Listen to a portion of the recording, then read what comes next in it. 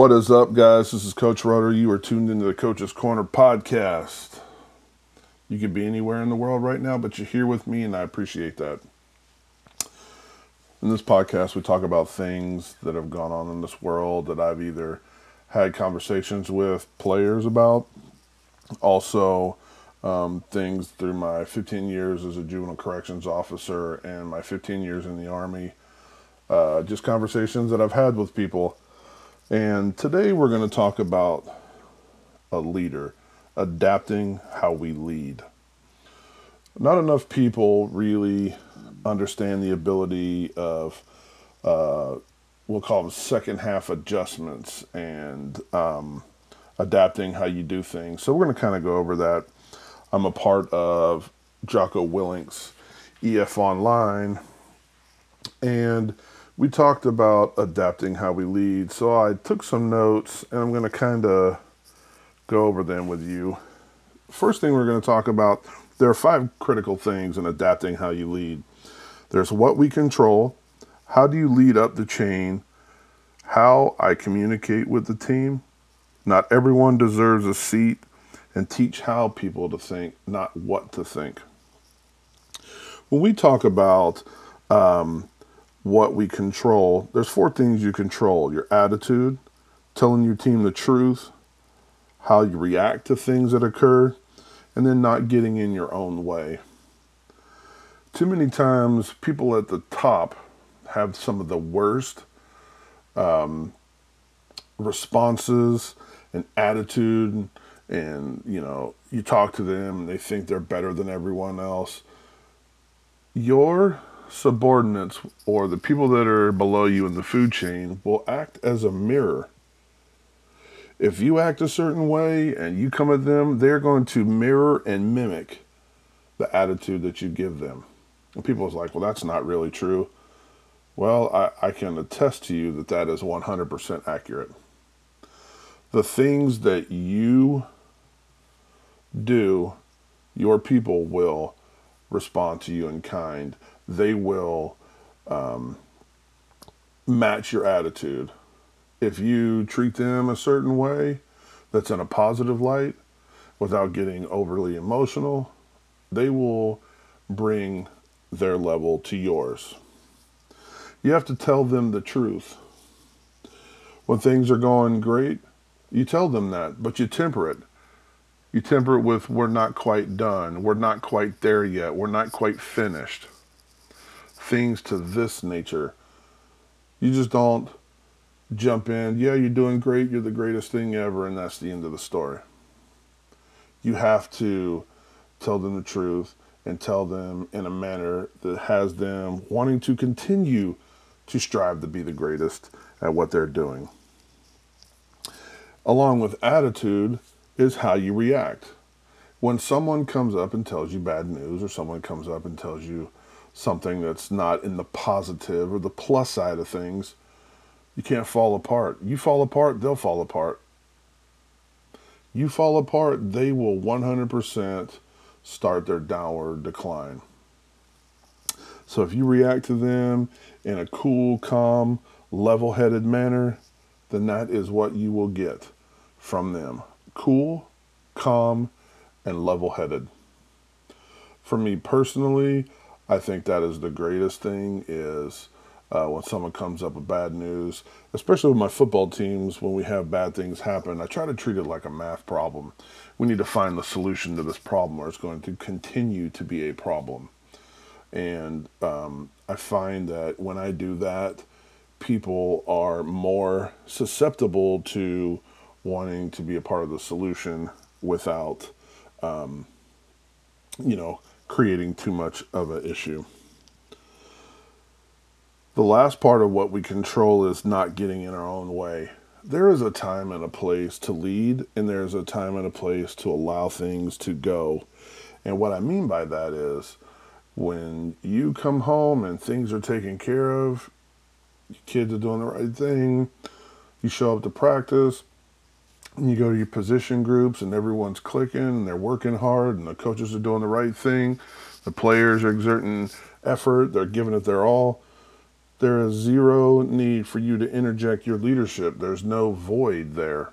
So by you coming in and start talking over the top, it looks like you're micromanaging and it looks like you are trying to do more than you should. That will come back to bite you in the long run.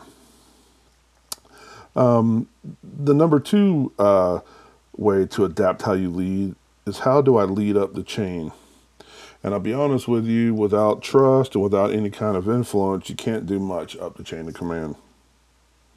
And what I mean by that is, we'll use an example. If a player comes up to me and starts talking, and the player really doesn't have that level of trust with me, and they talk, while I will listen to them, there are times when I might just be like, well, I appreciate that, but we're going to continue to do it this way. And if it comes back to bite me, then I will 100% acknowledge this and we can move forward from that. But because they don't have that, trust and influence yet with me, I might not be as open, to what they're saying. There's a couple things.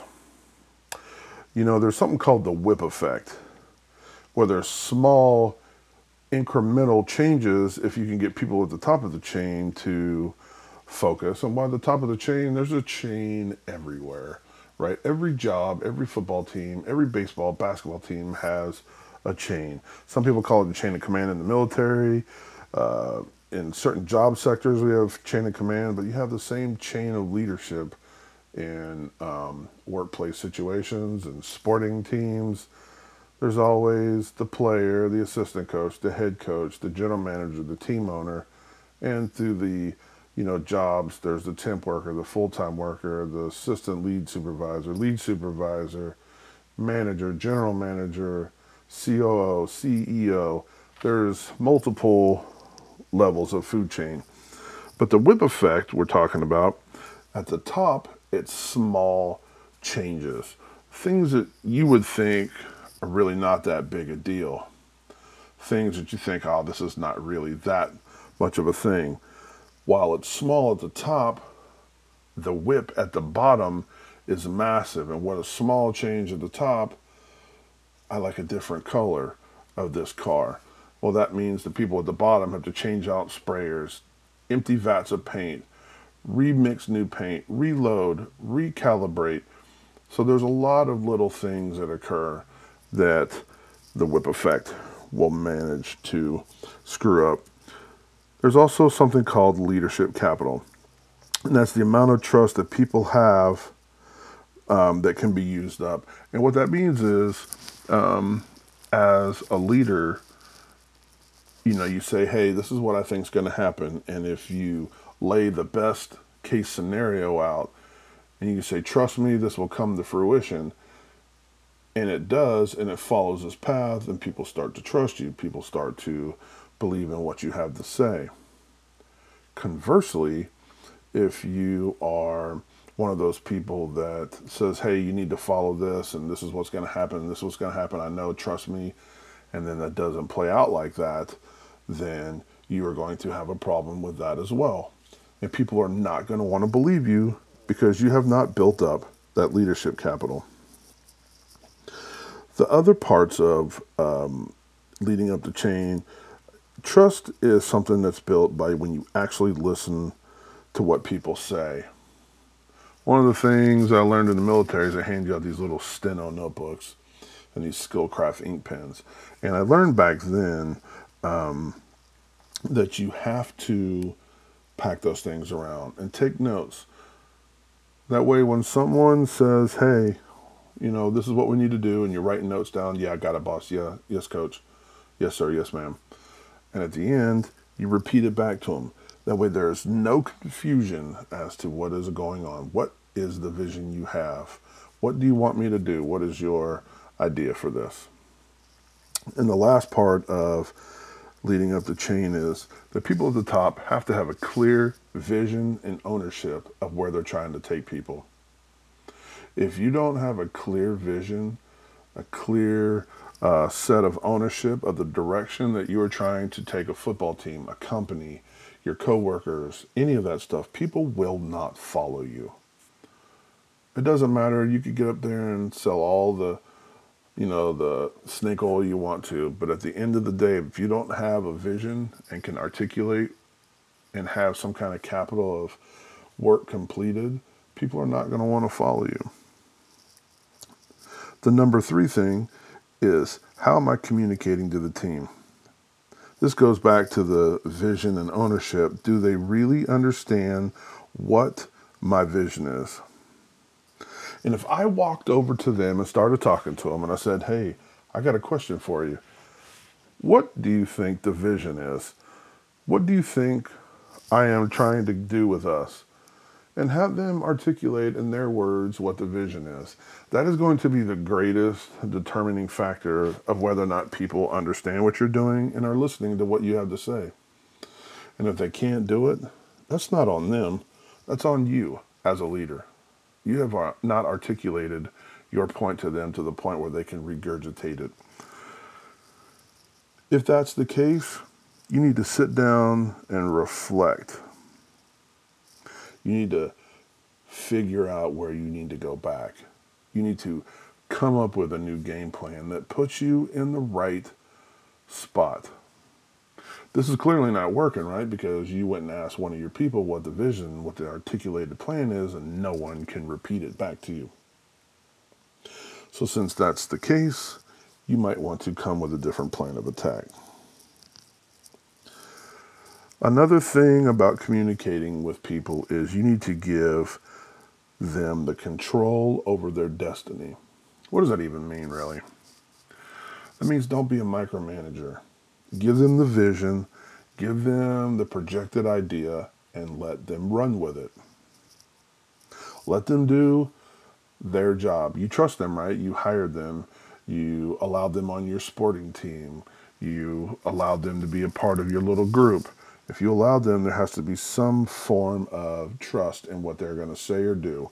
So if that's the case, let them have control. Let them maneuver. Let them do what it is they do. Number 4, and this took me a very long time to figure out, not everyone deserves a seat at the table.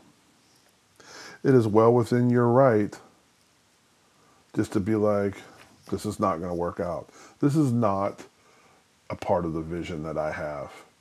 And you have to be okay to have that hard conversation with them. And if they're on a sporting team, cut them. If they're in your business, have to let them go. Sever them from your company, sever them from your personal life if they're a friend. Not everyone deserves the energy. And some people legitimately are a energy drain. And the last thing is teach people how to think and not what to think. I have this saying at my work, I am training my replacement. And I want them to know everything that I know, just in case something happens and there is a moment where they have to make the decision, where they have to be the one who does everything. You can't be there to think for them. This especially goes, and the most applicable probably is with your kids. You teach them how to be critical thinkers, but you can't teach them to think for themselves. They have to do it, and they do that by practicing.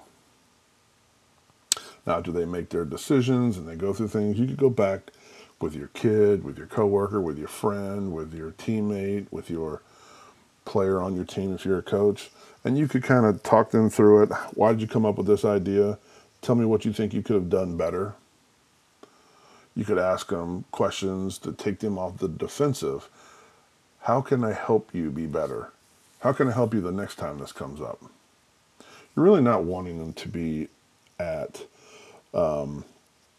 that defensive posture where everything you say becomes an argument, but you do want them to have the ability to have a legitimate conversation surrounded around the fact that they are